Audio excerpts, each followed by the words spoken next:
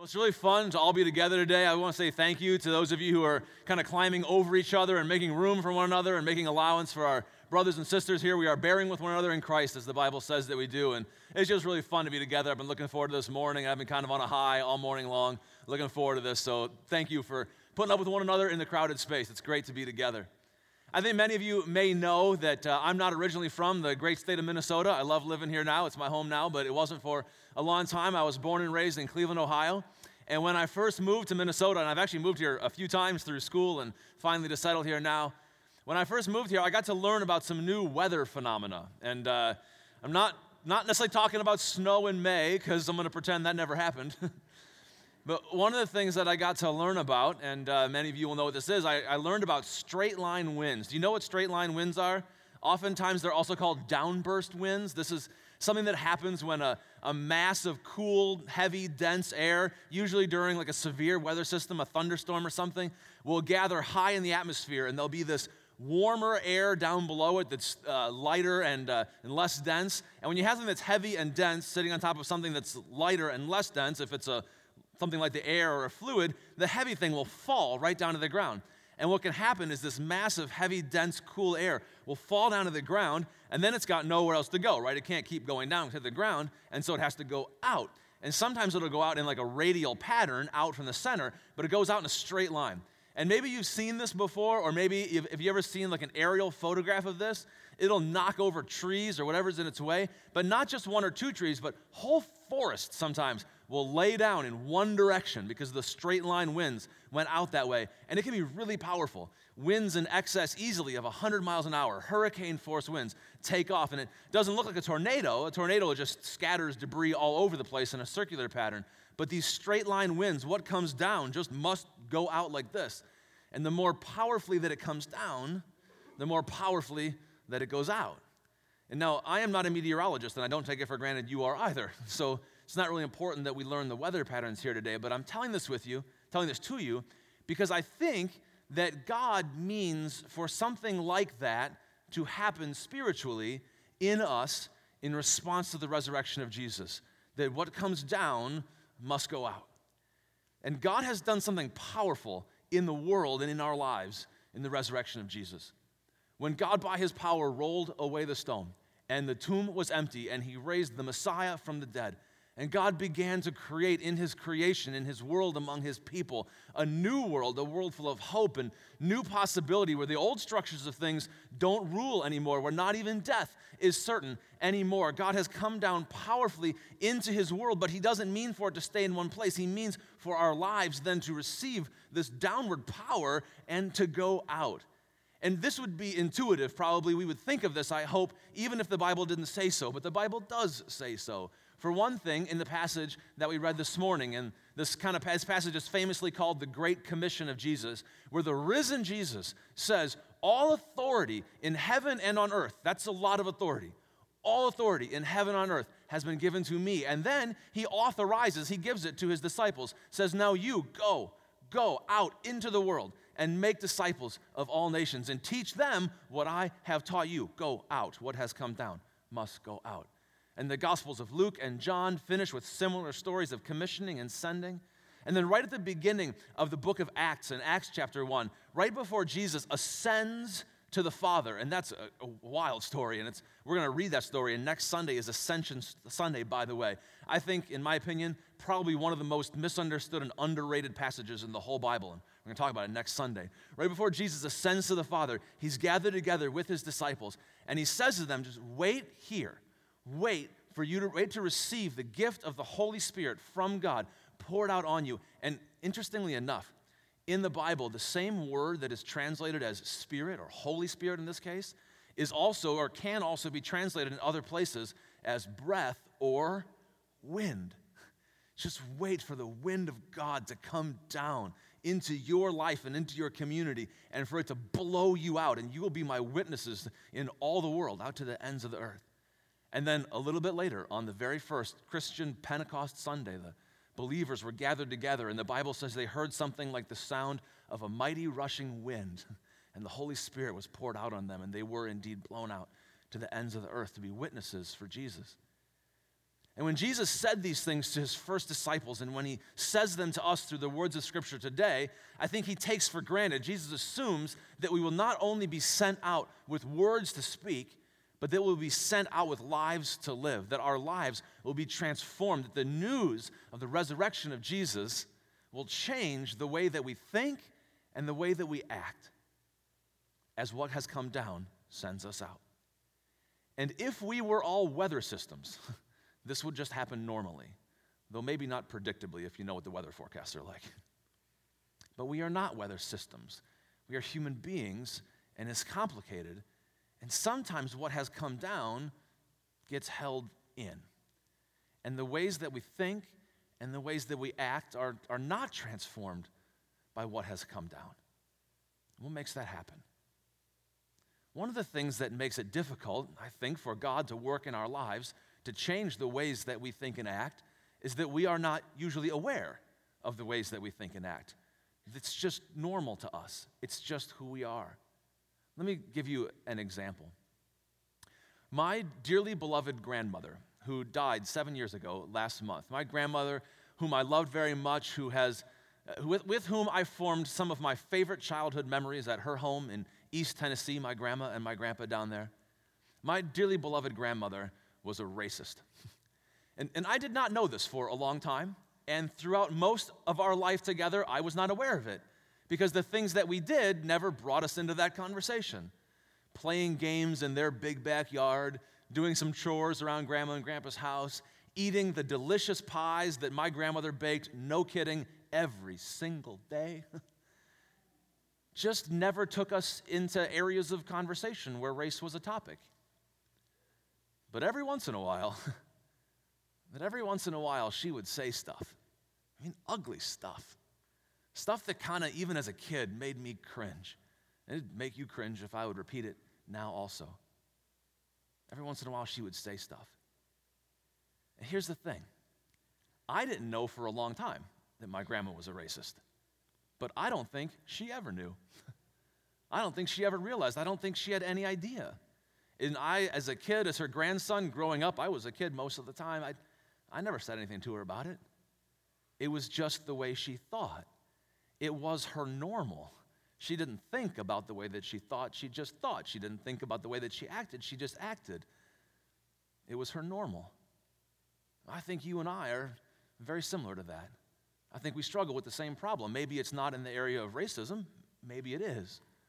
But we struggle with our otherwise normal. We struggle with our previous normal. So what happens to us? It holds it in. I think that normal is probably the enemy of change of almost every kind. But I also think that our previous normal can be one of the strongest enemies of Christian formation. Normal can be one of the strongest enemies of Christian discipleship. And its greatest strength is this: it's nearly invisible.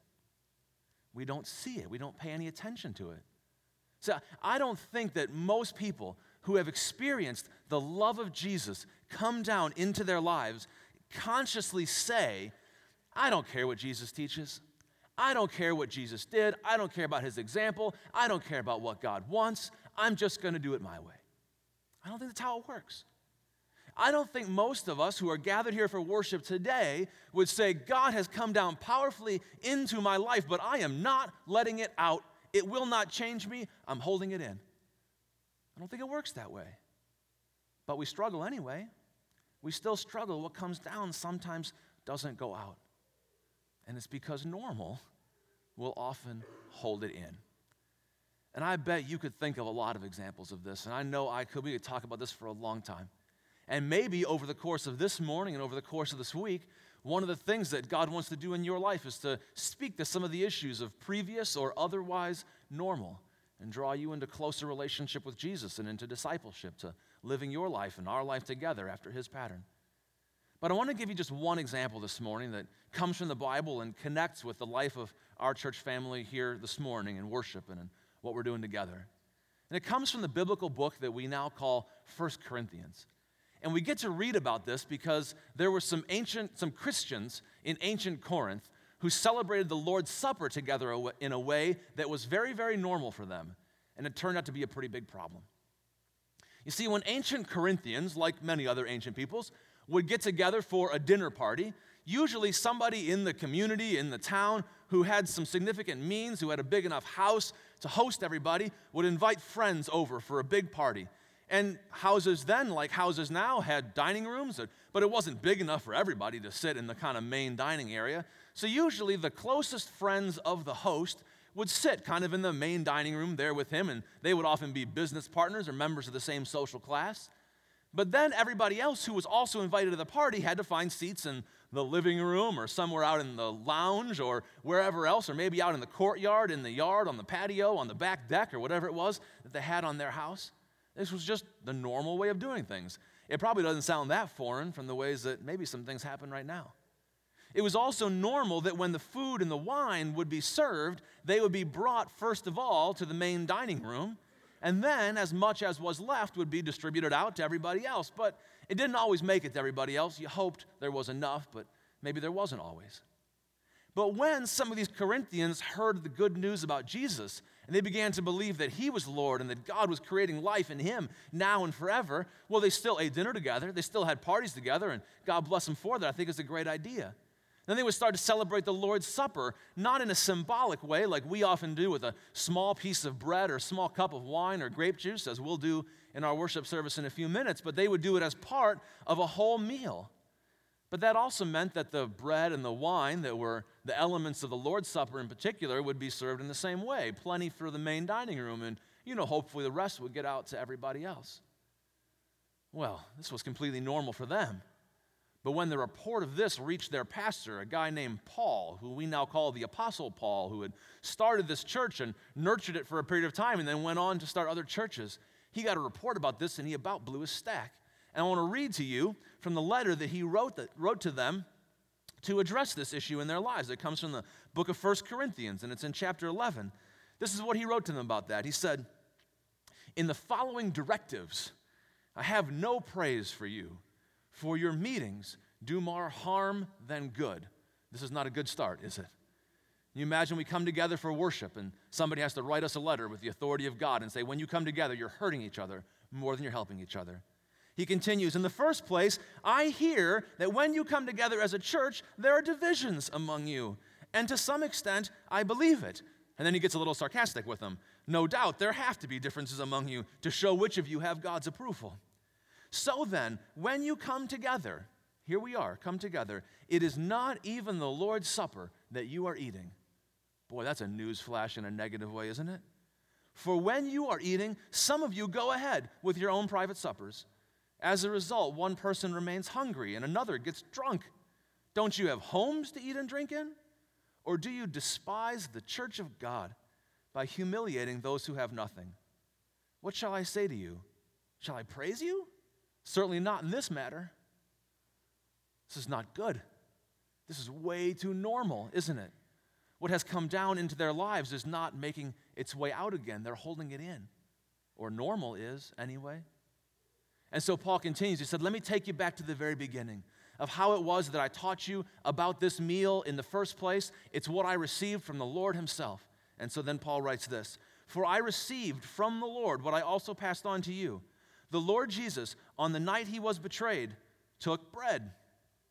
And when he had given thanks, he broke it. And he said, 'This is my body, which is for you. Do this in remembrance of me.' And then, in the same way, after supper, he took the cup, saying, 'This cup is the new covenant in my blood. Do this whenever you drink it in remembrance of me. For whenever you eat this bread and drink this cup, you proclaim the Lord's death until he comes.'" And then in the rest of the passage, Paul has to say to these Corinthian Christians, stop eating this meal together like it's so normal. You can't do this anymore according to your previous way of life. You can't eat this meal anymore in the way that other people would celebrate a meal together, but Jesus is not their Lord because he is your Lord, and that changes everything. The power of God has come down into our lives. It must get out. We have received the gift of the body of Christ come down into us, and now we get to live out our lives as the body of Christ together in the world. And that's what we're trying to do here together this morning. We're gathered around the Lord's table. In just a few minutes, we're going to share the Lord's Supper together.